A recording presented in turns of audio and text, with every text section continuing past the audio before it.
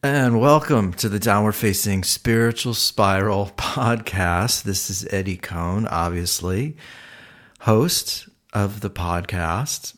Had a really freaking awesome conversation with Menachem Silverstein a few days ago. We're going to hear the conversation, or you'll hear it really, really soon. I wanted to talk about him really fast. He's a stand-up comedian, writer, director in Los Angeles, and it's just, again, Instagram it's one thing I do like about Instagram is it allows artists to share their work, their progress, and I have to say over the last year I've been really stoked about his career and just seeing him blossom, and he's writing more content. He's now doing stand-up over at the Laugh Factory and the Comedy Store and the Improv in LA, and he's really freaking funny. And it was nice to have a guest on the show where it wasn't, I mean, obviously we get into social media a little bit, but he's really funny, and we had a great time, and it's a fun conversation. And it was just nice to have somebody on the show who is really sort of, there's levity. There was levity to the conversation. It was lighthearted. You know, we get some good stuff going on we have a great conversation also about social media and sort of where his background and how he ended up in LA. But it was a really funny conversation. And both of our stomachs at one point started growling at the same time. So it was actually kind of funny, but, definitely check him out. He is going to be at the Laugh Factory July 8th. At 9:45 p.m. is the show. He's also at the Comedy Store Monday, July 22nd at 8 p.m. So those are a couple shows for him coming up in July. And yeah, it's been really cool just to see his career blossoming and coming together. And I hope you really dig the conversation. Really quickly, if you dig the show, I say it, try not to bother you too much, but if you dig the show, write a review on iTunes or shoot me an email, eddiewcohn@gmail.com, or message me on Instagram or Twitter, or as I said, write a review on iTunes. That stuff really helps, and it would be cool to hear from you. I'm getting a lot of listeners in Denmark and Australia, so if you're digging the show there, let me know. I just would be curious to hear what you think about it or why you're listening. So yeah, that stuff just really helps. Last thing, I am DJing in the month of July 13th and the 20th over at Above 60, the pool in Beverly Hills. It's from like 1 to 6 p.m. So put it in your calendar if you're digging pool vibes, just want to listen to some cool music and lounge at a pool and drink alcohol. I mean, yeah, that sounds like a good time. So definitely come on by. And last but not least, I read an article today in Fox News. I apologize for my CNN liberal listeners, but yes, I do also read Fox News. There's this story of this woman who went to the pool with her baby, and she went there with all of her pool gear, bikinis, different outfits, different sort of paraphernalia that one would bring with them to the pool. And so she went ahead and set up like a selfie stick and a tripod and took all these photos for 10 to 15 minutes at the pool. And posted them all on social media, and then got all of her stuff. Oh, and then her child goes to the pool because obviously her toddler wants to go swim, and she tells her child, "No, we have to go now." And so they got all their stuff. The child's like crying and all this sort of stuff because she wants to stay at the pool, and the mother basically says, "No, we have to go. We did everything we need to. We got all of our social media selfies. Everybody will think that we're having a great time today at the pool. We have to go." So I thought that was a really funny story. So yeah, that's it. Menachem Silverstein. He can be found on Instagram. He's freaking hysterical. He posts all these skits and these funny comedy routines that he writes and directs on Instagram, and they're really funny. And check him out at the Laugh Factory or the Comedy Store in July. And as always, thanks for listening, and I hope you enjoy the conversation that I had with Menachem.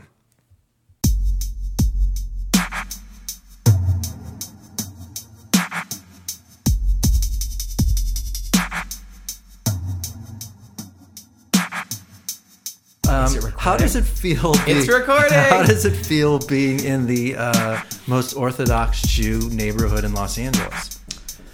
I feel hungry because I drove past restaurants on the way here, and I'm like, oh, they're all kosher now. Do you feel weird that I'm going to tell Orthodox Jew jokes throughout the whole podcast? I would be very impressed if you knew that many Orthodox Jewish jokes.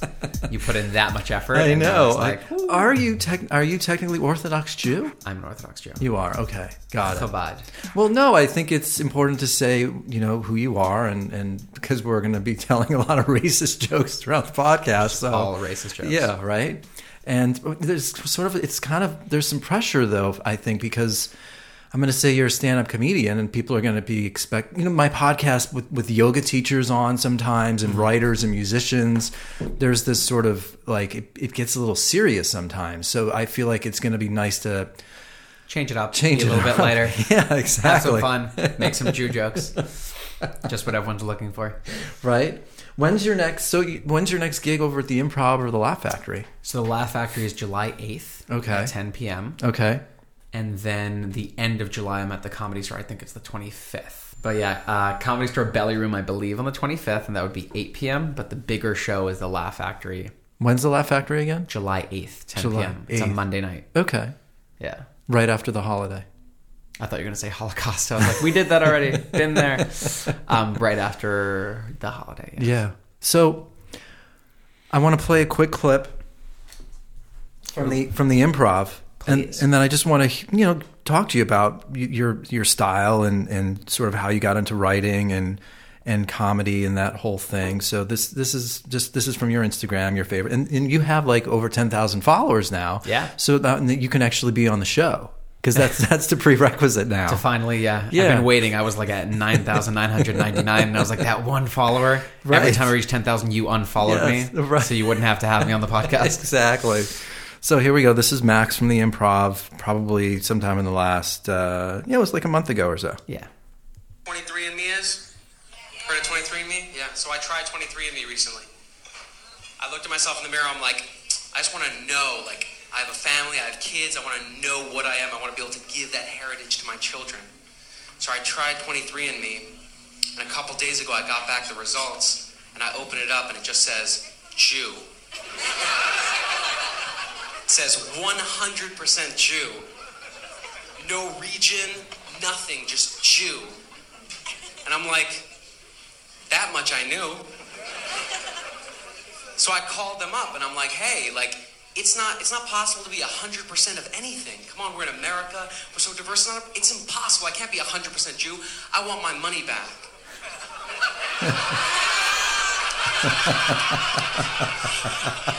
That's really good. Right? Wow, that's really funny. If I really was 100% Jew, would I have spent the $200 to begin with? Exactly. Right? Oh gosh, the cats are here. Cats, come on, get out. Cats. I love cats. Come on, get out of the studio. Come on. Even though some people think the cats are evil, so if they like me, I guess that's not great. So what was it like being there at the Improv? It was great. That was actually a really big show. So a friend of mine is preparing for his hour that he's going to film. He's going to record in DC. Okay. My friend Tehran. And he let me open up for him, and there were over 400 people in the audience. Wow. So it was like really full room. Were you a little freaked out? A little bit. It was the first time doing that club, and it was a lot of people, but it was really fun. I had a great time, and the best part about that show, so I was an Orthodox Jew. What do you mean was? So Wait, then I stopped, and now I'm back. So the show consisted of an Orthodox Jew, okay, a Muslim woman, okay, a black guy, and the headliner was my friend Tehran, who is half black, half Muslim, and Jewish. Wow. Right? So it was like, he's the combination of everything. It was just a wild show. That's so Los Angeles. Exactly. Now he can joke about everything. He's the unicorn. Do you feel as though, is it weird making fun of yourself? It's like self-deprecating. Yeah. I think that's funny. Yeah, I agree. I think that comedy breaks boundaries and comedy breaks down walls. Right. And when I get on stage, people don't really know what to do or how to react, because they're like, oh, there's a Orthodox Jew with like his yarmulke and his tzitzis and a beard, and they just like look at me and they don't know what to say or what they can and they can't laugh about. Right. And the second I get up and I'm like, yep, I'm Jewish, then it just breaks that wall, and then I can make some Jewish jokes, and they're like, oh, it's okay to laugh about it, and then through laughter I can teach them a little bit about what an Orthodox Jew is, and that we're normal We just, drive a lot of minivans. drive a lot of minivans. We're keeping the minivan industry alive. Yes, you are. It's us and like Asians. Right, the right. only people that drive minivans. Well, I feel like over the last year or so, you've become more confident, or you're getting yourself out there. You've sort of gotten an Instagram following happening. What have you been focusing on? What's sort of been happening the last year where you've sort of taken your career, and it does seem to be on this nice, steady uphill thing that's going on. Thank you. Yeah. Even though this is the downward spiral, now we're talking about the uphill. I think Jeff Ross put it really nicely. He said that it took him 11 years to become an overnight sensation. Yeah. So a lot of it was in the past me preparing to kind of push. So figuring out how to make sketches and how to write sketches and how I would film those, and then writing, and I got into commercial writing and script writing, and then practicing stand-up and doing a bunch of like open mics that I didn't invite anyone to because I was terrible. Yeah. And I just kind of like worked on it, and then once I was good enough, I then utilized the connections that I had to get a bigger show that I invited people to, that then got me more shows. And then I used all of these things as launching platforms. And are you like taking notes everywhere you go, or recording things? I mean, how do you come up with material? Yeah, so I'll be on the street or in the airport or wherever I am, and something funny will come to my mind, and usually my wife's next to me, and I'll be like, oh my gosh, I just thought of something funny, and I'll tell her, and she's like, that's terrible, and then I know it's really good, and it'll work. And then it's kind of about, the first step is just inspiration. Right. Then I have to take it and formulate a joke, because just because something's funny doesn't mean it's a joke. And that I think separates regular people from comedians. You can be funny with your friends, but if the joke can't be redone and can't be performed, then it's not a joke. You just were funny in that moment. Yeah. So you have to figure out how to say the joke, and then once it's a joke, you practice it in front of an audience, because just because you think it's funny and just because it is a joke doesn't mean it's funny. Yeah. And I had this one joke that the concept of it was, I went into the elevator, and this happened at Adler Winery where I used to work. Uh-huh. I walk into the elevator, and there's a lady holding a balloon that says, "World's Greatest Assistant." Okay. And I was like, oh my gosh, like this lady's like amazing. She's buying her assistant a balloon. And I'm about to say like, good on you. And then I realized, wait a second, if she had the balloon for the world's greatest assistant, wouldn't it not be the world's greatest assistant if she's making her boss buy her a balloon? Right. So like that was just like a funny thought. And I'm like, oh my gosh, I need to make this into a joke. And I've tried, and there's just too many parts, and it was just too confusing. Yeah. And nobody would ever laugh at it. Yeah. And then I was like, oh, like I found that hilarious in the moment, and I just had to crumple it up and throw it away. Right. Versus really stupid jokes that sometimes I'll just on the spot say it on stage. Yeah. And it was hilarious. It's funny. I just saw the Ellen DeGeneres show on Netflix where it's called... I forgot what it's called, but her Netflix special. Relatable. Yes. Or Unrelatable. I forget which one it is. I think it's Relatable. Yeah, it might be. Well, it just made... And then she was Ellen's going to listen to this and yell at us. Yeah, and then she was on the David Letterman interview show, and he was asking her about it. And just... It came across so effortless. Like, I had never seen... Have you seen the show? Yeah. I mean, I'm not really like an Ellen fan of any sort, but I mean, well, that's not fair. I think she's funny, but I don't like seek her out or anything. But there is this sort of effortlessness to it. And what does it take to get to that point? Or, I mean, how much time are you putting into your craft? And are you using Instagram to sort of practice that performance aspect of your work? So, good question. Thank you. It takes a really, really long time to get the joke the way you want it to actually sound. Right. Like a lot of times I'll try to record almost all of my shows so I can listen back to it and see how it sounds. And what I'll do is like, I'll listen to the joke and I'll be like, if this was on a record, if this was on a comedy album, would I listen to it? Would I laugh? And I listen to it. I'm like, there's too many words. It's not funny. There's too many, but it's like, it sounds like a live show versus like really locked down jokes. And when you're writing a joke, most of the time, less words, the better. Right. And it's also the words that you use. Like Yeah. when you want to get to like the Ellen level where everything is funny and you just sound smooth, that means that each joke was like honed in on. Yeah. Like 2 nights ago, I just practiced 5 new jokes. And I got a bunch of laughs, but I listened to the recording after and I'm like, every single one of these jokes needs to be shorter. It needs to be tighter. It needs to be funnier. And I have to stop saying the word like in between all of my jokes because it's not funny. No one wants to listen to an album if you say like a lot. Yeah. But about the Instagram thing, I do use Instagram to get people to shows. And I use Instagram to test some material sometimes. Like if I have a little recording, I'll do it. But for Instagram, when it comes to comedy, it's more like showing off like, oh, I've been to the Laugh Factory. I've been to the Improv. Here, come follow me. When it comes to script writing, that's what I get to practice with my Instagram. Because if I come up with a scene that's funny, I'll film it, post it, and see the kind of reaction that it gets. And then when I go to write scripts, I know what audiences react to and what they find funny. Yeah. And it's funny, you know, I obviously I talk about Instagram a lot, and I think it's affecting our culture. I know. Notice at all. In sort of a negative way, but I do try to remind people as an artist, as a performer, I think it's invaluable. I think it's important to tell people about your shows, and I think it's a great way to practice and see. You get a quick response. You know right away if something is working, if something isn't. So I think for a comedian, a stand-up comedian, I think it's invaluable. I think it makes sense to use it as you do. I think that Instagram is amazing and the worst thing ever. Okay. Kind of like you do. Yeah. So when it comes to an artist, it's great because they have a platform to express themselves. They can build a fan base, and then they can build their brand. Right. When it comes to different like brands and companies, it's also like there's a boot company that I'm actually wearing their boots. Okay. That they, I've done some commercial work for them, and they've sent me stuff. They built their brand on social media. Yeah. So they sell through Instagram, through Facebook, and that's how they built it.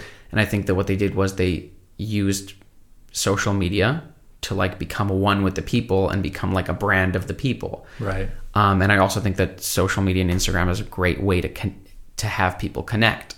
And that's why I'm kind of excited. They announced they're going to get rid of the likes. So that's official. I think it's official. I know they tried it in Canada. Interesting. Well, I heard that it's going to be like a test run in America. Okay. I've certainly read about it. I don't think it's official yet. It's not official? No. Because then I think that it's great because then somebody can put something out without the worry of it's not going to look good in front of someone else. And it could just be about the art. You walk through an art gallery. Yeah. Most of the time there aren't prices on it. You don't know what's what. You like it, then you can ask for the price. Right. So for the person to put out better content, they can see the likes and how people react, but it's not on display for everybody. It'll give people a chance to make better content without being judged. You know, one of my friends described it as sort of, and I want to get back to your comedy, but one of my friends described Instagram, it's like just a photo album. People come over and you show them your best photos on your trip, and I call bullshit. Because anything that's public where anybody can see, you're inviting your best friends over or your family to look at your photo album. You're not inviting 10,000 people over to look at your photos.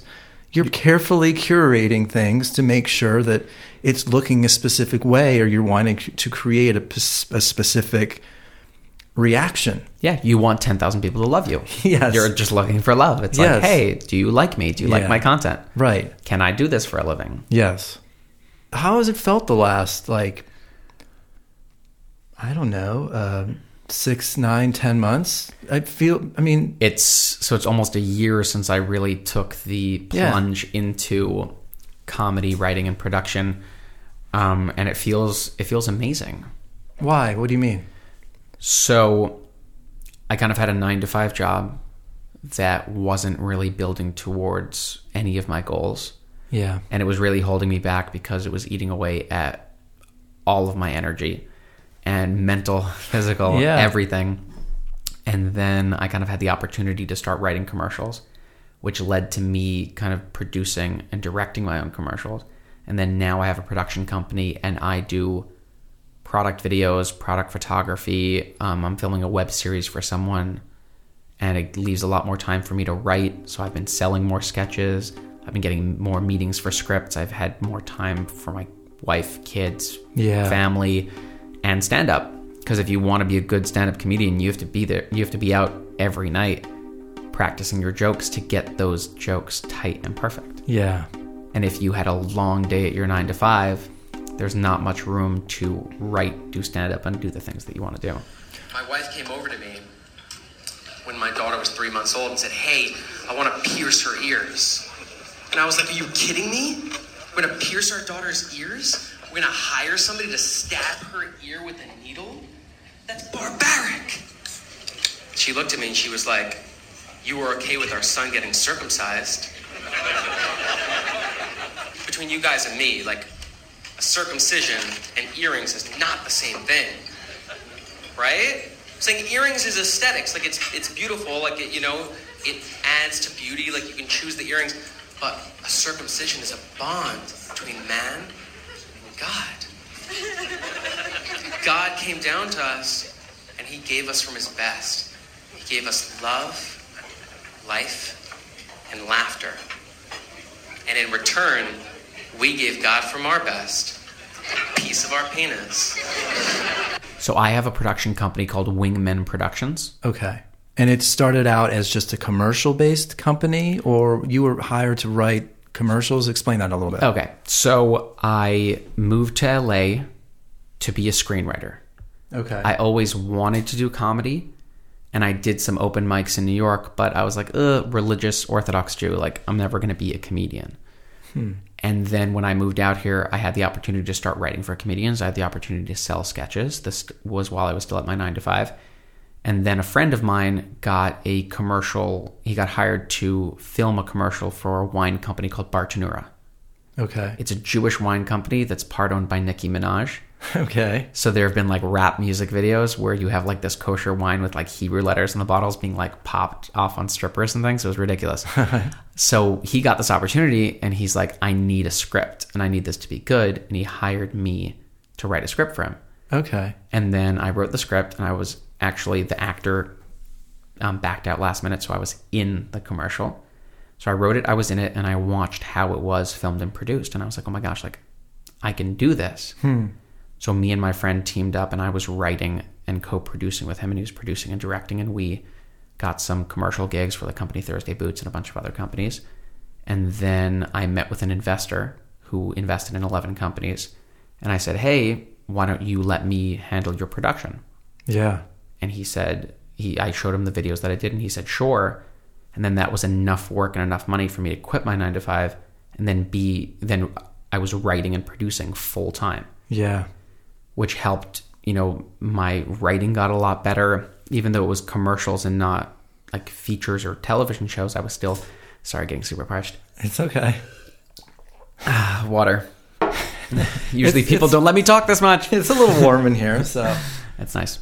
So then basically I signed a 6-month contract with this investor to handle all of his stuff. Okay. And then that gave me the ability to have a huge production resume, build a beautiful website, and then I've been getting a bunch of jobs since then. And then now my production is leading more into creative production because now that I have the skill and now that I'm building the name, I'm able to help people film their sketches and I'm able to help people film web series. And I actually have a script that it's a really important script to me. Right. And usually what I'll do is I'll like pitch them and hopefully sell or get it optioned, etc. This one I don't want to end up in production limbo. And now that I have the production skills, I'm considering kind of producing it. Yeah. So I found this guy who produced a movie recently, all in Yiddish. It was bought by A24, and it has amazing reviews on Rotten Tomatoes. Like he made this full-on like Yiddish movie. So I pitched the script to him, and he loved it. And we're talking, and now like I might be able to like produce my own pilot. Wow. Kind of like the Duplass brothers. When did you know that you liked making people laugh, and when did that all sort of start? So when I was a little kid, I would team up. So I'm one of 7 kids. Oh my gosh. So I'm the third of 7 kids. Max is only 25, by the way, and he already has 26. He has 9 kids already. I have 11 children. I can't believe you missed 2 of my kids' birthdays. Shh. Thanks, Eddie. So So you were one of I'm one of 7. One of 7. My sorry. wife is one of 10. Oh my gosh. So many. Why That's do they let Jews crazy. have so many kids? That's In China, they insane. like cap it off. Wow. In America, it's like, just go. Oh my Lord. Yeah. Whew. It's terrible. And you guys were wearing protection throughout all of this. So imagine if like your Well, parents you have sex didn't. through the hole in the sheet. Right? That's right. Isn't that? No, that's not a thing anymore. I always wanted to make a sketch about. So first off, that's not true. But there's a rumor that Jews have sex through a hole in a sheet. Okay. So I always wanted to make a sketch where like a Jew is going to like the sheet store, and it's like different sheets with different size holes. That's awesome. Then there's like the used section. Yes. Somebody thinks it's a poncho. You know, like, wait, why? Just do that. eventually, we'll film it. It's like a thought. That's just the problem is that once this goes live, people are People are going to know. They're not going to watch the sketch anymore. right. No, but I don't want anybody to steal that idea because So we're just going to have to cut it out. We edit the podcast. yeah, So we're done. But this is the first time we've actually been funny. So. Oh my gosh, shit. Yeah, exactly. It's the only useful piece of podcast. So I guess we're going to have to keep it. They're actually like you actually feel relaxed and you're telling jokes. This is good. Finally. Yeah, it took some time. Took some time. I was so nervous, especially with the cats coming in. Oh, I gave him 4 Xanax before he walked in. and I took an Oxy in the car. Okay, so one of 9 kids or 7? So one of 7. 7, okay. So I would pull my siblings together to make plays for my parents. That's just I so couldn't- you even knew. Yeah, so I couldn't write or spell. Yeah, but when did you know that you liked being in front of people, sort of like performing? So Even before, because you're saying that when you I was bring- like a little kid. okay, So when I was 4 or 5. So when I was younger, my brothers and sisters wouldn't want to go to school with me because Okay. I would make my parents put a costume on me for school. Like I wouldn't go to school if I wasn't wearing a cape because I needed a cape. So my older brother and older sister were embarrassed Yeah. for my father to walk down the street with them and me with my cape. Then when I turned about, actually, you need a cape in school. Well, You never know what'll happen. it's a little scary, but he actually is still wearing a cape. Still wearing a right cape. now. I'm only wearing a cape. I thought it's comfortable. Okay, so you're like clearly you're enjoying the attention, or you. So I'm enjoying the attention. I like the kind of being able to express myself creatively Right. and have fun like that. My neighbor was this like old Moroccan lady, and she was a seamstress. Okay. So my mother thought that it would be important for us to sew. So we would go to her, and she'd give us like sewing classes, and I would make capes. And I made more capes, so I had a cape collection because it's very easy to make capes because it's just like Yeah, it's just a just a- sheet. it's just a and sheet. then your parents can use that while they're having sex. exactly. I was like, why are there holes in my capes? My parents were like, oh, don't use that one; it's dirty. Terrible. That's how we had 7 kids. If I would have had less capes, we would have had Right. less kids. Yes. So then I would put on these. So then when I turned about 5, we had a box of costumes. And we had wigs and, old dresses and like a bunch of different stuff. So I created a character which was like a grumpy grandmother. Okay. And I would do that for my siblings all the time. So I'd put on like these one-man shows where I'd do like full-on costumes and pretend to be a lady, like put on a dress, put on hair. And then I'd like pretend to be your husband and like put on a hat and like put on a fake mustache. And I would do these one-man shows at like 5, 6 years old. Right. And then when I got a drop older, I consider myself the producer director, and I like didn't write scripts. What I do is, this was probably again like 6 years old, I would just like scribble on paper so it looked like words, just like with a black pen or a black Sharpie. Then I'd staple it together so it looked like a script, and I'd give it to my siblings, and that would be like their lines that they had to memorize. Right. But then I would describe it to them, so I'd make them look at a script that had no words. And then So it was improv. yeah, and expect them to like know the lines and know the scenes, and then I'd like talk them through it. Yeah. And we'd put on little plays for my parents. I think what works though for you, and I'm sure you're aware of this and you're smart, and I don't mean to correct me if I'm wrong, but obviously there's this sort of conservativeness surrounding the Orthodox Jewish lifestyle, and they have to behave a certain way. And I think what's hysterical about you telling these stories, and I don't know how conservative your parents were, and you can obviously tell me, but here you are acting sort of flamboyant and fun and trying to make people laugh and have a good time. And I'm sure either people in your family or your world could have either been offended, or they just think this kid is fucking hysterical and we just got to let him keep doing his thing. So we'll get into it more. Younger generation loves me. Okay. Older generation hates me. Yeah. Kind of how it works. So getting to my parents quickly and kind of how I got my creative flair. My parents weren't religious when they were born. They became religious like later in life, then got married and had us. So my father was an artist. He was a painter. Okay. And my mother was an actress. She was in the first Ethan Hawke and River Phoenix's first movie, The Explorers by Steven Spielberg. Oh, yeah. Okay. She was in the movie Nadia. So she was this actress. And then both of them kind of decided that Did you just say Nadia? Nadia. Nadia about Nadia Comaneci. Okay, so got she it. was the co-star in that movie. Wow. And she just she's- like wrote a book and she or still something. gets checks. Okay. She just got a $2 check for a movie she did 30 years ago. And she just wrote a book. And she just wrote a book called Moodtopia that you Okay. could find at Whole Foods and on Amazon, Oh, that's cool. which is cool. And you're working on your book. I am. So if you need any help or tips on getting published, because I heard that's the like biggest nightmare in It's the world. hardest thing in the world. I from can what give I've you my read. mother's number. You can ask her. Please, I'm going to be. I don't want this to be too much about me, but yet at all actually. But yes, I want to hear about you. I'm in the second. But yeah, my mother got turned down by like 40 something publishing Oh, companies. I'm sure I'm going to get turned down by a ton, which is why I've decided to just post a bunch or put a bunch of nudity in the book because I feel like that at least Just nude pictures? Yes, just nude pictures. So when you open the book, just a bunch of nude pictures of you fall out. Yes. They're not even attached to the book. Exactly. Postcards. That way the book will at least be in the people will remember it. They won't forget it. Exactly. Like, Will at you be least- wearing a cape? Because I have extra capes with holes? with holes in them.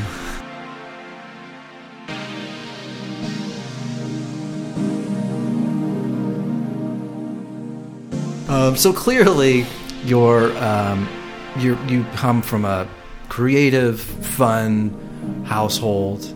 So clearly, they were supportive of the weirdness of you walking down the street with a cape. With a cape at all times. So yeah, so they loved the creativity, and my mother made sure that we like had art classes and like Cool. I'm one of the only people in my family that can't draw. My dad's an amazing artist, and then my siblings are like incredible artists, and my stick figures look deformed. I'm artsy in other ways, drawing not. But my mother made sure that we had that. She made sure that we all played an instrument for at least a little bit, and then I had like my stint in music and writing music. But my community as a whole, so I grew up in Brooklyn amongst the like ultra Orthodox Jews. Yeah. So they frowned upon any like outside influences. So any entertainment, even like Disney movies, were frowned upon. No TV, no music, no secular music, no secular television, no secular movies. I was raised in a community where being different, being artistic was frowned upon. Yeah. And people really didn't like it. They didn't like you? They just didn't. I mean, did you get the sense like that in people- school we didn't have Did you go to, music like, classes? So I went to an what's all-Jewish- called all-Jewish school, like a yeshiva. Okay. And in yeshiva, we didn't have music classes. We didn't have drama classes. Like we didn't have anything artsy. Yeah. So it was hard, and then that kind of helped me develop my sense of humor because there wasn't anything funny, which was really funny. Yeah. So I was the person, kind of trying to make everyone laugh and trying to be silly and trying to like lighten, because I came from a household with a lot of creativity, and I knew that people were better off with it. So I tried to bring it to the table, like in school, before school every year. So most people in the community would like have a TV and like watch movies, but the school itself wanted to keep a reputation. So you had to sign a contract promising that you don't have movies or TVs at your house, in your house. Oh my gosh. So your parents had to sign a contract. And so they obviously Making sure lied. that there was like no outside influence in your life. A friend of mine borrowed a movie, and he's not that smart. And in the hallway in school, he handed it back to me. And this is a VHS, like it's hard to hide it. And he handed it to me, and my principal was like, "I'll take that," and took it away. And I almost got suspended for having Inspector Gadget. That was the movie. Inspector Gadget. Remember Matthew Broderick's Inspector Gadget? I think he took it away just because he was offended by your bad taste in He's movies. like, "Why are you watching this? This is terrible."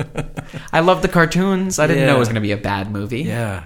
How did it feel just to be a part of a community, a part of a heritage where it's just the world around you? I mean, you're having a good time, and your parents are obviously loving and want you to enjoy your life, and they see that you have talent and that kind of thing.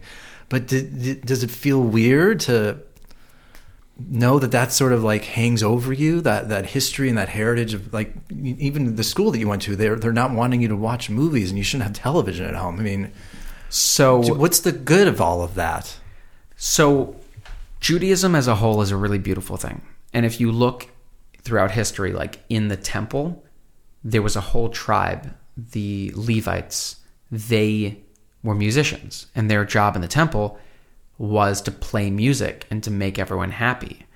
And what happens is, since then, the Jews have been persecuted so much that they kind of like head between their knees, like they don't want to be shown, they don't want to be seen, they don't want to be heard, they don't want to be happy. So a lot of the Jewish communities have this like post-war trauma that they're trying to get through. Like you look at Williamsburg, like the reason that they dress the way that they do is because they're desperate to hold on to Judaism. And it's been stripped away and pulled from them so many times that they don't want to look like everyone else. They want to look like Jews because it's kind of all they have. And when it came to like Germany and Russia and things like that, and places like that, if you were Jewish, you had a target on your back. Yeah. You had like, you know, your longer side locks, people would pull on them. They'd rip them out. They'd shave your beard. They'd beat you. You'd get killed. You'd get murdered. So I think that all of that persecution really kind of made a lot of the older generation of Jews like really worried and really hesitant to be creative and to be out there and to be fun. But again, I think like throughout history, Jews are funny. They're fun. They're the comedians. They're the musicians. They're the entertainers. And the Orthodox Jewish world is kind of just like catching up to it. Like what I really liked was the singer Matisyahu. Sure. He was a religious Jew. He was a rabbi, and he proved that like, hey, he could go out and be this huge reggae singer. What about Sacha something Cohen? Sacha Baron Cohen. So he's very Jewish. Like he's very Jewish. On a scale of 1 to 10, how Jewish is he? 17. That's as high as the scale can go. Yeah, I'm saying there's a lot of proud Jews, but I think that, you know, there's a lot of trauma. Yeah. And I think the way non-religious Jews avoided the trauma was by trying to blend in. They dropped the Judaism because they wanted to be happy and they didn't want that target on their back anymore. And that's why like a lot of American Jews, you know, the American Jewish comedians and writers and actors and all those people, they're expressing themselves because they kind of dropped the weight. And the Orthodox Jews, they're like more uptight about it because they like feel that it's precious, but they know that they can, or they think that they can get killed and hurt any minute. Well, I think it's applaudable. I applaud you and your parents. I mean, this isn't about not ignoring that something happened or your history, but I think there is something to be said about moving on. Yeah. Not forgetting, but, you know, moving on, and it's your life. I think it's important. You can't sit around and be scared. You can't keep thinking about something all the time that was terrible. You need to live your life. And I think it's not showing disrespect for you doing that and telling jokes and moving to LA and trying to pursue making money and living your life. And I think it's important. I agree. I think that's the most important thing. I think that there's kind of the meeting in the middle, that don't drop everything that your, you know, family believes in because you're scared that somebody might hurt you, and don't hide in your little, you know, shtetl, your little like Jewish community, your little Jewish box, because you're scared that people will like hurt you. It's kind of like finding that middle, being able to wear a t-shirt and jeans but have your kippah on because like you're proud to be Jewish, but you can, you know, look the way you want to and act the way you want to, and you know, take the beautiful parts of, you know, your religion and incorporate it into everyday life. When did you realize that you should? Because you were in Brooklyn, so obviously there's a creative scene in New York. Where Jews are made. Yeah, where they're made. But why did you decide I've got to go to LA? Were your parents cool about it? And did you go to college to do acting and writing? Or just tell me a little bit about that. Sure. So I knew I always You can, wanted... by the way, you can put your shirt back on now. The cape it's just, As long as I don't have to put my pants back on, we're fine. But can I keep the boots on? I'm just wearing Yeah, definitely. boots and a cape. Just like, gotta make money in LA. It's expensive. I know, right? Little side hustle. Bernie Sanders said he wants to make prostitution legal. Really? Yeah. That'll It's a get him some consideration, votes. right? Yeah, that'll definitely get him some Done. votes. I'm voting for him. Hell yeah. A little spare cash. Some dollars. So as I was finishing up school, when I turned 18, my parents sat me down. Uh-oh. And they were like, okay, what do you want to do with your life? So I was planning on going to a school that it was like a yeshiva university. So like a continuation of high school. Exactly. There's a continuation of high school. At the end, I would have my bachelor's degree, but I'd also still be like in a very orthodox environment, still like learning Torah and the Talmud and all of those things, but also getting my degree. And Do you need more water, by the way? I'm okay for right now. Okay. Thank you. So getting your degree, sorry. So I was getting my degree, and my parents were like, okay, so now that you're about to like go to college, where do you see yourself in 10 years? Like, what do you want to do? And I looked at them and I was like, I am going to work in entertainment. Right. And they were like, oh God, like, no. no. Like my mother literally, when I was younger, my older sister got her bachelor's in like finance. Uh-huh. Sorry, business. She got her like bachelor's in business management or something. And my brother was getting his bachelor's in physics. He's actually about to go to a PhD program for physics. And I wanted to work in entertainment, but my mother would introduce us. She'd be like, there's my daughter. She has a degree in business. There's my son. He's going to be a physicist. There's my other son. He's going to be a lawyer. And then here's Max. No, she would say I was going to be a lawyer. Oh, she would say that. She'd be like, he's going to be a lawyer. Oh, funny. And I was like, sure, mother. Right. So I told them I wanted to be working in entertainment, and they're like, that's a pipe dream. Like, it's never, like, you're never going to be able to do that, especially like you're a religious Jew. If you want to have your kippah on and keep your beard and like not perform on Friday nights and things, like you can't work in the entertainment industry. And I was like, there's a couple things that I could do. I'm like, first off, I can write, and I really love writing, and I always wanted to be a writer.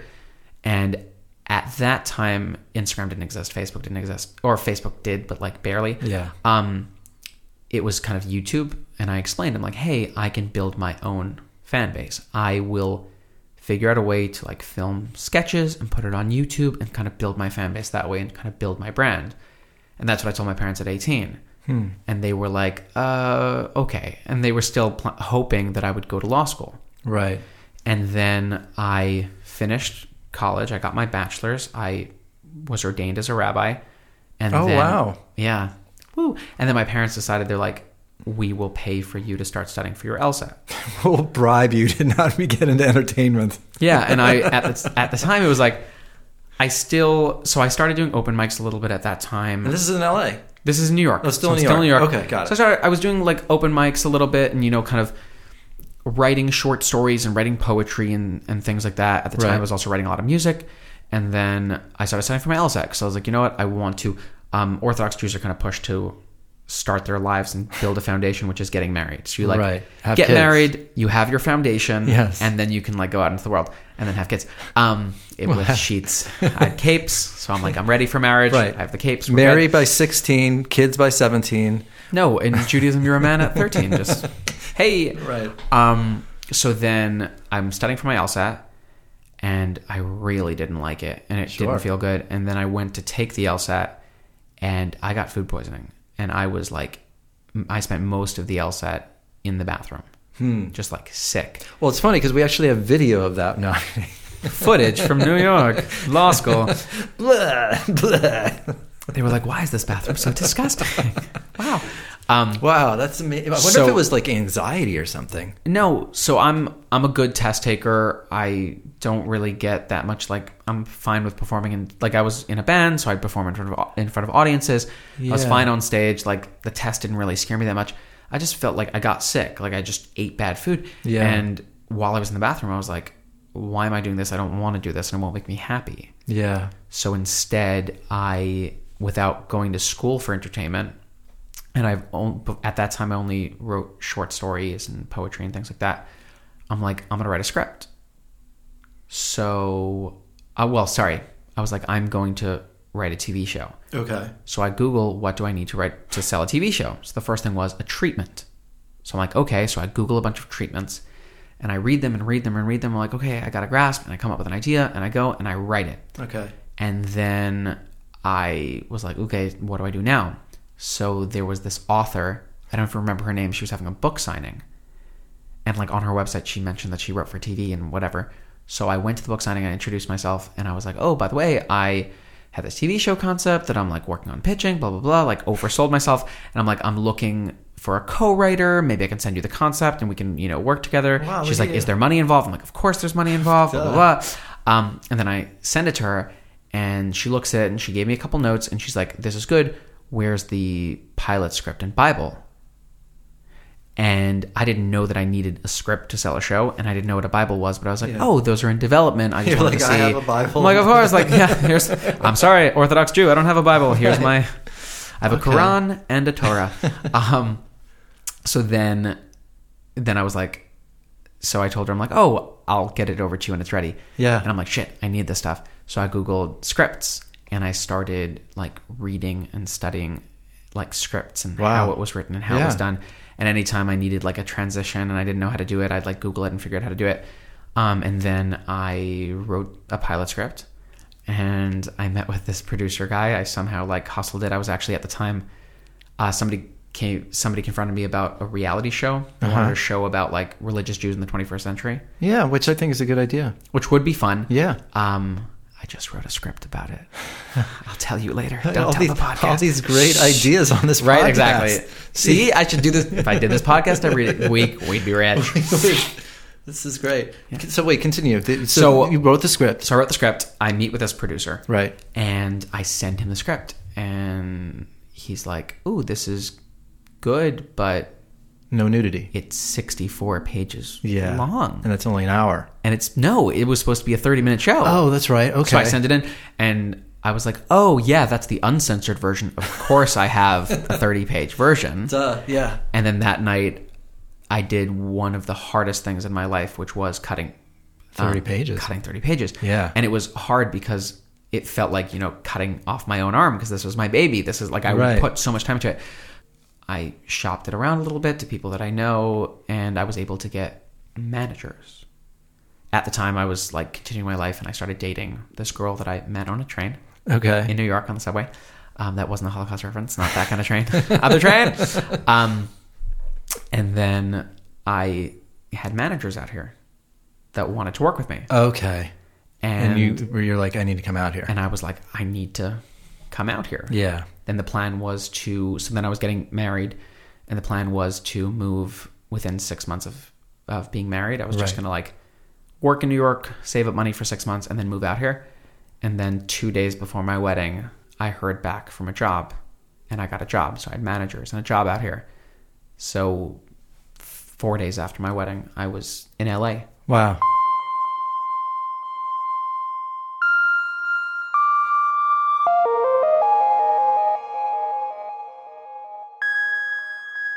When I was 18, I loved stand-up comedy, and I'd listened to Bill Cosby's album. I know we're not allowed to like him anymore. No, it's okay. I just was listening to Mark. Hilarious. Yeah, I listened to his Noah stuff. But I loved comedy. Loved comedy albums, and like that's right when like Russell Peters hit YouTube, so we were watching those kind of clips and things.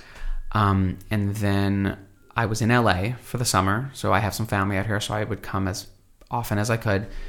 And I was with a bunch of friends, and we didn't know what to do on a Saturday night. And my mother's like, hey, why don't you guys go to the Improv? When I was younger, I'd go there all the time. Right.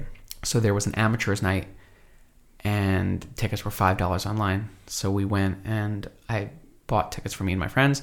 We get there. There are 5 of us, and there are 7 comedians. And the comedians were like, we're not performing for 5 people. Right. Which is, as a comedian now, that's super obnoxious. Yeah, right. Like, why the hell not? Like, get the stage time. Yeah. But they were, like, really rude, and they're like, we're not going to perform for you. So the manager pulled us to the side, and he's like, go wait by the bar. I'm going to squeeze you into the main show. And the main show Ron Artest, the basketball Yeah, player. sure, uh-huh. So he was doing a comedy tour. Okay. And he had Leslie Jones was on this show. Wow. And there were there's a guy, Jay Phillips, like a bunch of really cool comedians on the show. So I go to the bar and I see a guy who was on a Nickelodeon show that my siblings watched called Big Time Rush. Okay. So Steven Glickman was just sitting by the bar. So I started talking to him. I didn't know he was a comedian, but at the end of the conversation, I was like, oh, when are you going to do stand-up? And he's like, actually, I'm going to do stand-up tomorrow night. Here's my cell phone number. Call me tomorrow and I'll get you guys tickets. Yes. Okay. So I'm like, oh my gosh, I have a comedian friend. Right. So as soon as we finished that, the manager came and said, hey, we're going to squeeze you into the show. And I kind of built a relationship with the manager because she felt like she owed us a favor. Yeah. And then we went to Ron Artest's show. Yeah. And we got to hang out with the comedians after because they felt bad that our show got canceled. Now, you weren't already living out here at this point? So I was 18. I was Okay. just here, just visiting. Okay. But that's amazing that just in that short amount of time that you all this cool shit's happening. Yeah, so all this stuff happens, and then every time, the next night I went to the show, and Steven Glickman introduced me to another comedian who we can't say the name on the podcast because he's blacklisted now, Okay. whatever. And then that guy Corey Feldman. Corey Feldman. It was actually his name is Weinstein. You had Harvey Weinstein when he was doing comedy. Right. So that comedian also invited us to the show. Yeah. And it was fun for these comedians to have a group of Orthodox Jews in the audience. So I started building relationships with comedians. It was just really fun for the comedians to have us, so they would invite us more and more just to have this beautiful peanut gallery right there. And then every time I'd come back to California, I would reach out to these comedians and I would always come to shows and I started building relationships. Then Steven Glickman invited me to the Laugh Factory when he was performing, and my now comedic mentor and writing partner, Turan, was hosting the show.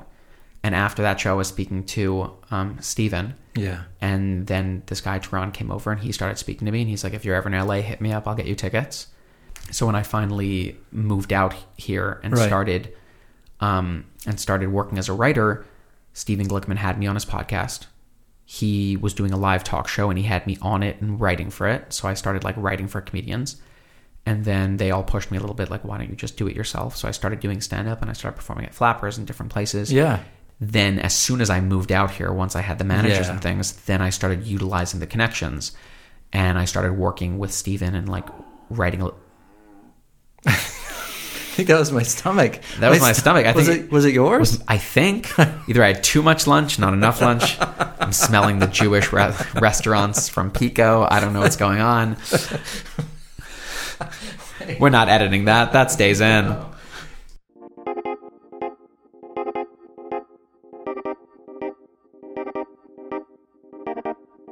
I think that was my Or maybe stomach. it was both of our stomachs. Maybe both of our stomachs. Our stomachs just sunk up. So, obviously a lot of, I don't even want to say thought, but you clearly had a plan where you're I love LA and I want to move out here, but I'm going to make sure I get some connections because you realize that it's going to take some work to get your face seen, your voice heard, all that kind of stuff. Yeah, I knew that the world runs on connections. Here, my policy is this. If somebody has an extra piece of chocolate cake, are they making a casting call to give it away, or are they giving it to someone they know? And so eventually you made the decision to just fly out here, move out here with your wife, and make it home. And make it home. And then I was lucky enough that while I had my 9-to-5 job, I started getting into comedy. I started writing sketch for TBS Digital. Right. That led me to a gig. I think it's my stomach. I think it's your stomach. Go eat something. No, I'm not. It's not even a hungry kind Go of... get some kosher tacos. Sausages. Ooh, those are good. Yeah. So... okay, so God, yeah, you really... Kosher sausages in your mouth. Yeah, but it's... You said it, not me. No, but I think you're proving the point where it's it's important to...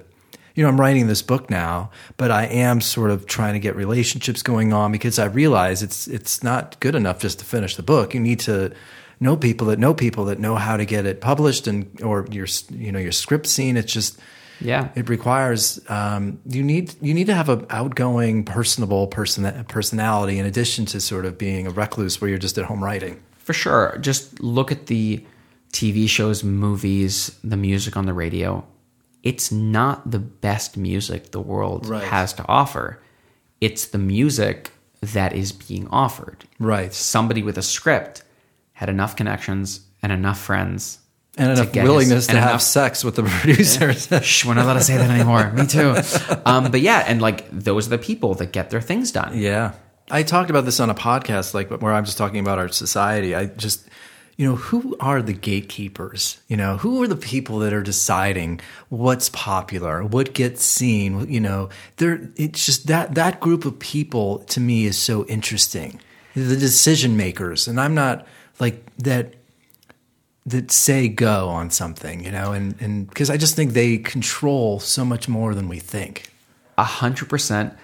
But what's crazy is you have to look at how the world works. Mm-hmm. So Hollywood had this weird gate system where only NBC, ABC, CBS, those were the gatekeepers. If you ever wanted to have a TV show, you needed to follow their ways and you needed to pitch your shows at a certain time and the scripts had to look a certain way, blah, blah, blah, blah, blah.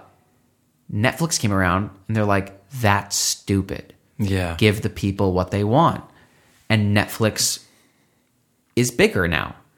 Amazon started off as a bookseller. Right. But they were like, oh my gosh, we're utilizing the power of the internet. We can do whatever we want. And then as they got bigger and bigger and bigger, they decided to get into entertainment. And Hulu was the same thing. Hulu was like, why do I have to watch the NBC show when NBC tells me to? Right. Why do I have to watch it at 7 p.m. on a Sunday? I'm busy. I'm going to watch it the next day online. Yeah, I think. And Hulu created. So I think that's what the beauty of social media is doing, that it's like, it used to be, like you're saying, a machine that decided we love Leonardo DiCaprio. Right. We love Ryan Gosling. These are the people we're supposed to love. Then the internet came around, and the internet let the people choose their saviors. Well, but the problem, and here, this is where it sort of comes to the point of the podcast, or like the subject of the podcast. I think now the problem with letting the people choose is that people are stupid. They choose poorly. People choose poorly. Everybody thinks that they have a worthwhile opinion. And people now, like Netflix now wants people to literally stare at their programs all day. Like literally the world wants you to stare at a television all day long. They want you to not talk to people. They don't want you to read. They just want you to stare at Netflix or Hulu all day long. So that's funny that you're saying that.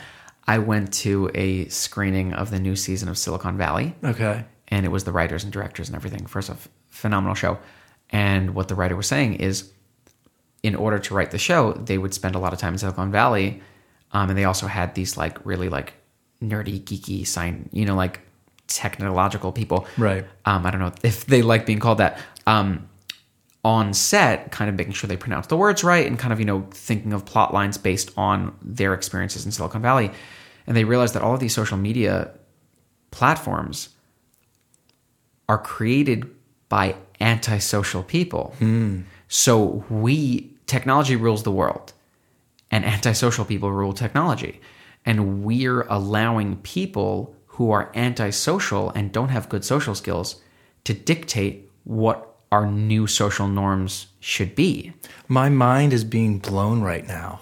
You know what? It was such a good screening. That's fucking amazing, because if you think about it, what's become so addicted about these platforms, it's not anything that's deep. It's channeling the person's insecurities in the sense that they're getting dopamine, or if Instagram knows that you like to look at naked women from Thailand or something, or men, you're going to get like somehow things are going to keep getting fed to you, and you're going to be staring at that all day long. And the person who is antisocial, who is insecure, is the one that's looking at porn at like 11 o'clock at night or something, or 11 o'clock in the morning. But I was just thinking, it makes sense, and then everything about that platform is for somebody who is insecure. Well, yeah, because think about this. Or antisocial.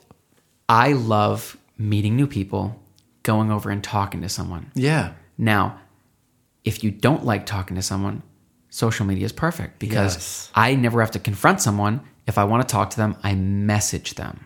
Right. I don't have to answer someone right away. I could message them back at my own convenience. I could see their message, decide when I want to respond at my own convenience. I can stalk people, look at stories and posts. I am too nervous to talk to you. I want to know what's going on in your life. I can see it without having to talk to you. Yeah. So it's literally, it's kind of an antisocial person's dream, and we're all buying into it. A couple things, because I know you have to go. I think Instagram is, I joke, I think it's ruining the world. I think it's, okay, and if one could argue ruining is a bit dramatic, but I do think Instagram, again, just like we said at the beginning of the podcast, if you're a performer, a writer, a podcaster, producer, music producer, please use Instagram as much as you want. It's a great platform to get your art out there.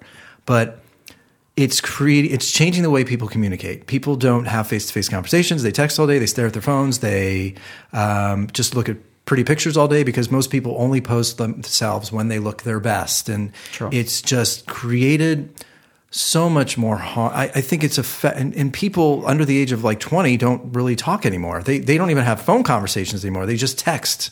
And there's so much that is lost. If you're only texting somebody, you aren't seeing their facial expressions. You're not hearing the emotion. Yeah, or a pause. Or anyway, I think it has fucked the simple way human beings are meant to communicate. But now I'm going to be a little controversial. Yeah. Is that the greatest thing or is that the worst thing? Because think about this. If no one ever tried to drink bleach, they wouldn't put "do not drink" on the bleach. If nobody burnt themselves with a Starbucks cup, we wouldn't have those beautiful sleeves. Screwing things up ends up perpetuating a better society at the end of the day. It gets ruined first, but then eventually, doesn't it kind of make us better and make us stronger? Pointing out the flaws in the system make it better, in my opinion. So now TV was dictated by a bunch of old white guys, whatever it is, with NBC, like all of these shows. Then Netflix came out and said, we don't need to listen to you anymore. And now you're saying, what's Netflix? Netflix is bad because all it's doing is there are bad elements of Netflix because all it's trying to do is make you watch shows forever. Well, I do. It's so complicated. But I think it'll fix itself. Well, this is why I am apprehensive, or I don't know if that will happen, because it's money driven. And ultimately, Facebook, they have investors, they have employees, they have a bottom line. And, God, you said so many things there. I said this is a weird comparison, and I'm not meaning this to be offensive at all. I actually brought up, I talked about Hitler a couple podcasts. Who? I know. Never heard of him. So, no, but hear me out. And this is my point. I thought that he is the single greatest, obviously greatest is a fucked up word to say, manipulator of all time. Like, it's fucked up. And I'm thinking a lot of things had to be involved. There wasn't a strong government. People are so incredibly impressionable and so easily brainwashed. And is Mark Zuckerberg Hitler? No, I don't think he is. But he has created a platform that has manipulated so many people and brainwashed so many people to the point where when you walk around the street, people are staring at Facebook and Instagram all day. And I hope that I wasn't offensive by what I said. But now, am I insane for even thinking that? But kind of to my thing, like the world correcting itself a little bit, Facebook isn't that big anymore. What do you mean? Like the younger generation doesn't really have Facebook. They don't, but they still use WhatsApp and Instagram. Yeah, but they're so stupid to think that, I'm using Instagram and I'm using Facebook. Fuck you, you idiot. You are still using Facebook. No, but you are using like their platform. But I feel like the platforms changing means that we're not being manipulated completely. If we were being manipulated, then Facebook would be the only platform. No, but I feel like there's still the umbrella. I mean, yeah, but I think that it's like a shift to kind of what we want and what we take, and I feel like yes, bad. It's kind of, this is super controversial. Bad things happening point out flaws that we can then go fix. I agree with you. Like, I think, I'm saying, like, people shooting up schools is the worst thing in the world. But now we know that it's a problem, and now we can try to fix it. But this is the problem. The government is so fucked up that it's not going to get fixed. The gun problem isn't going, and I don't mean to be glass half empty. Right. It isn't going to get fixed. It's just the NRA is too strong. I don't want to get into politics. We need the Netflix of the government. Yeah, I don't Conspiracy think... theory. I know, but that's... And by the way, Jeff Bezos, way scarier than Mark Zuckerberg. Think about the amount of power that guy has. Yeah. No, but but this is the thing. We just trust... we trust that Netflix and Facebook and Amazon have our best interests. And I think... And even you just saying that comment about, we're shifting and people are using Instagram instead of, that is such naivete. It's like mind blowing to me because Facebook still, you're not being naive. I think you're saying that because you want to be hopeful that it's going to correct ourselves. But Facebook purposely bought Instagram because they know that people are reading less and they are more obsessed with photographs, and then we're becoming obsessed with video. Well, let's gobble up the most popular platform that is photo and video related, and then we're going to steal all of Snapchat's ideas and use them in ours because we know our platform is better than Snapchat. And then we're also going to gobble up WhatsApp because that's the biggest international text platform in the world. I mean, this is all like so obvious what they're doing, and I just think it's so fucked up what's going on and complicated. And I think I'm not telling. Well, I think I don't know. Looping in WhatsApp, I think WhatsApp is great. Because it's WhatsApp's connecting the world, I feel. I agree. I mean, feel like I'm saying, but yeah, potentially Facebook and Instagram. I just don't like that Facebook that owns it, and they're using people's data. They're using people's location to get more information out of them. Yeah, those things. You want to talk about insecurity? He created Facebook. It was are you hot or not? He was a big-time nerd who didn't get laid, and he created a platform with his Harvard buddies, or was it Princeton or Harvard? I forgot. I think it was Harvard. To judge people's... Wait, according to the movies, didn't he get laid? Yeah, to judge people's hotness. And so, that's the guy who has created a platform that now rules the world. And it's just sort of crazy. Sorry, I've just gone on a try. You can go on the rant. Yeah. But now there's another kind of element to all of this, which is... We're in America. Yeah. And in a part of what America is, it's a democracy. It's a country based on the people. What do the people want? We founded this country on giving the people the rights to choose. And now recently, we're upset about the choices the people are making. Whether you like Trump or not, the people chose him. Very true. The American country and the structure that America is built on chose him. If you want to be in America and you want to have a choice, you have to live with the repercussions. If we want to live in a place where the people choose how they spend their time, I'm saying on one hand, what you're saying is Facebook and Instagram is or Netflix potentially enslaving us, but technically that's the freedom that we're choosing currently. Here's my last point.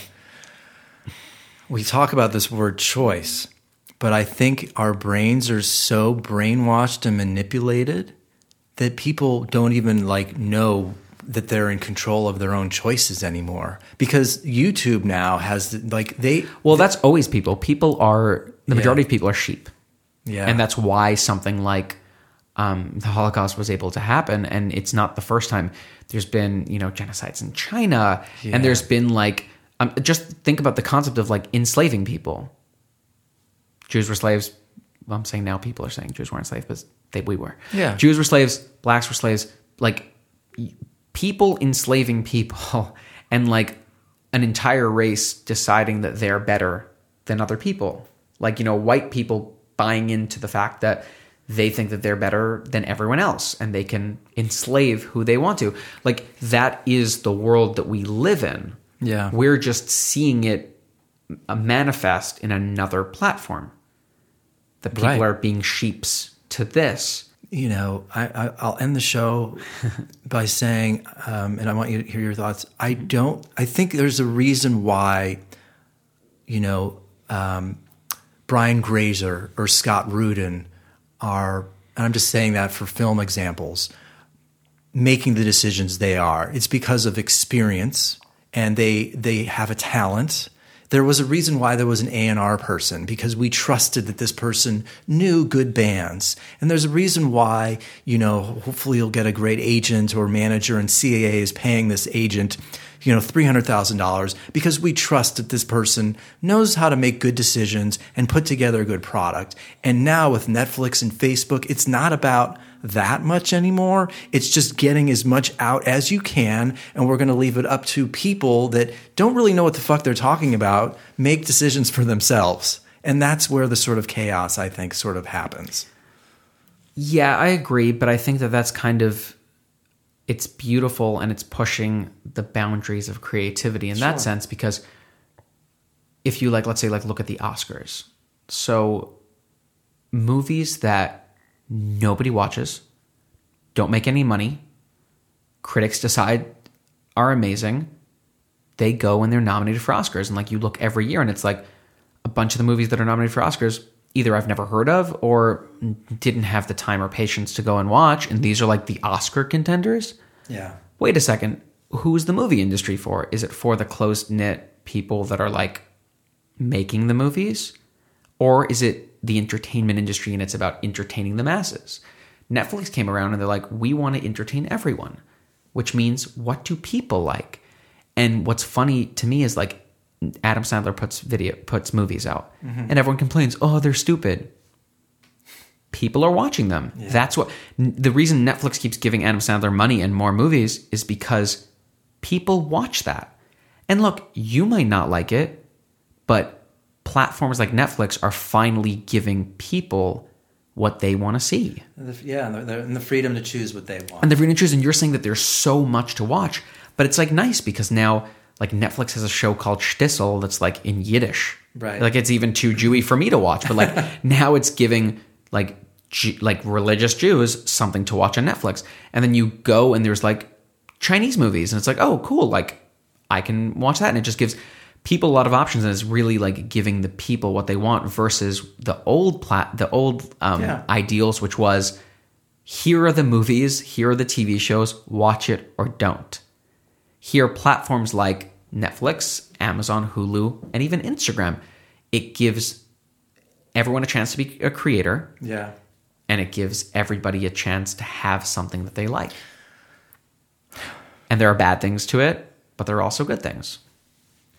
I do want to close the show by just thanking you. Do you prefer, I've known you as Max, but do you prefer, is it now Menachem? Yeah, so I'll tell you what's funny. Okay. My name is Menachem. Menachem. My English name is Neil. Okay. Max is not my name. I had a grandfather named Max. When I worked for my first 9-to-5 job, that I can't say what it is because I'm about to say something mean, they told me, clients won't be able to pronounce your name. You are Max. That's crazy. Yeah. So I was not allowed to be Menachem. Okay, interesting. So I kind of had this fake name. So they chose Max, or you? They chose Max. They just chose Max. They didn't even ask me what I wanted to be called. They're like, how does Max sound? I'm like, okay. So what a job. I've been calling you Max all this time. And for 2.5 years, I was Max. So it was fine. But people outside of this job did Max I'm still in touch with Jesse. Remember Jesse Shapiro? Yeah, of course. So Jesse will text me and he calls me Max. And I've been calling you Max. Yeah. And it's it's hard. If somebody, my stomach's going crazy again. Yeah, it's not that sausage. It's not even it's not a hunger stomach. It's almost I don't know what it is. It's a weird sound going on. Well, it's the Jewish genes in you. It's IBS. Welcome to Ashkenazi Judaism. I have weird gas. Right. So it's Menachem. Menachem. I just want to ask really fast. Who are your favorite shows? What are your favorite shows, producers, writers right now? And then I'll let you go. Ooh. Okay. Favorite show of all times? Well, yeah, but then I want to get current stuff. But my favorite show of all times, Get Smart. Okay. Mel Brooks wrote it. Yeah. Phenomenal. I love Scrubs. Okay. I love the show Psych. Okay. Those are my top 3. There was a show that I was super depressed when I got canceled last year called Dirk Gently's Holistic Detective Agency. Okay. The weirdest sci-fi movie on BBC, sci-fi TV show on BBC America, but it was so good.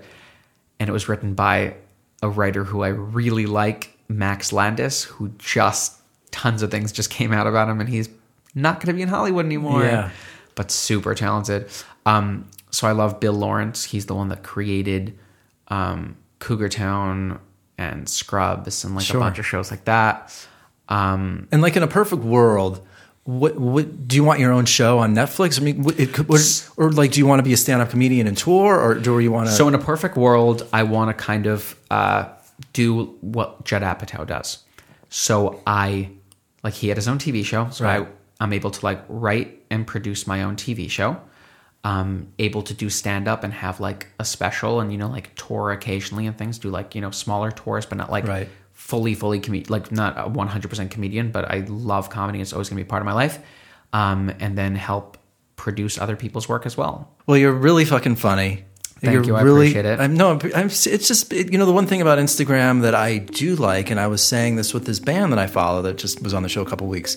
It is cool to see somebody progress and get more confident and comfortable, and do more and get out there and do the Laugh Factory and the improv and keep writing. And that's pretty crazy. And that's the thing with me. I'm writing my book, but I'm not a stand-up comedian also, so I don't go out to like the lab. People don't know my progress. It's like, it's going to be done, and that's that. You should do it. Come to open mic with me. Yeah, I don't We do a 2-man show. Penn and Teller, Menachem and Eddie. It's weird. I know I'm funny, but the idea of doing stand-up, I don't think I could do that. I feel like everybody should try stand-up at least once.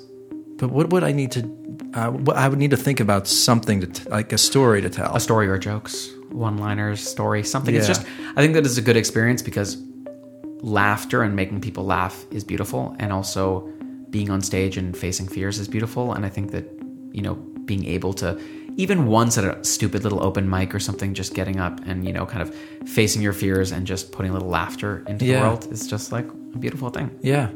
So I'm very proud of that. So I have to spell it just because I want people to know on Instagram. So it's Menachem, yes, and then Silverstein, like the color, and that's where you're at on Instagram. You're going to be at, and I was going to potentially do a different name, and my comedy mentor was like, "No, you're the only Menachem, right? Be Menachem." Yeah, I'm like, okay. And then you're at the Improv Laugh Factory. So I'm at the Laugh Factory on July 8th at 10 p.m. If you DM me, I can put you on my guest list. Yeah, and then I'm gonna have to go to that. I'd love to have you. Let me know. Yeah. That'll be fun. And then I'm going to be at the Comedy Store on the 25th at 8 p.m. Yeah. And how long are your sets? Like 15 minutes? So at the Laugh Factory is going to be 15. Okay. At the Comedy Store, it's probably going to be 10. Cool. And then I'm doing a Jewish singles event. Any Jewish singles out there on the 14th. Bring your cape with your cape with your hole. My wife doesn't let me wear capes anymore. Downside of being married. Well, Menachem, am I pronouncing that okay? Yes. Thanks. I'm impressed. Thank you so much for coming on this Downward-Facing Spiritual Spiral podcast and having this awesome talk. No, it's been great. It's been educational. It's been fun, and that's the point. It's been really cool. Thank you for having me.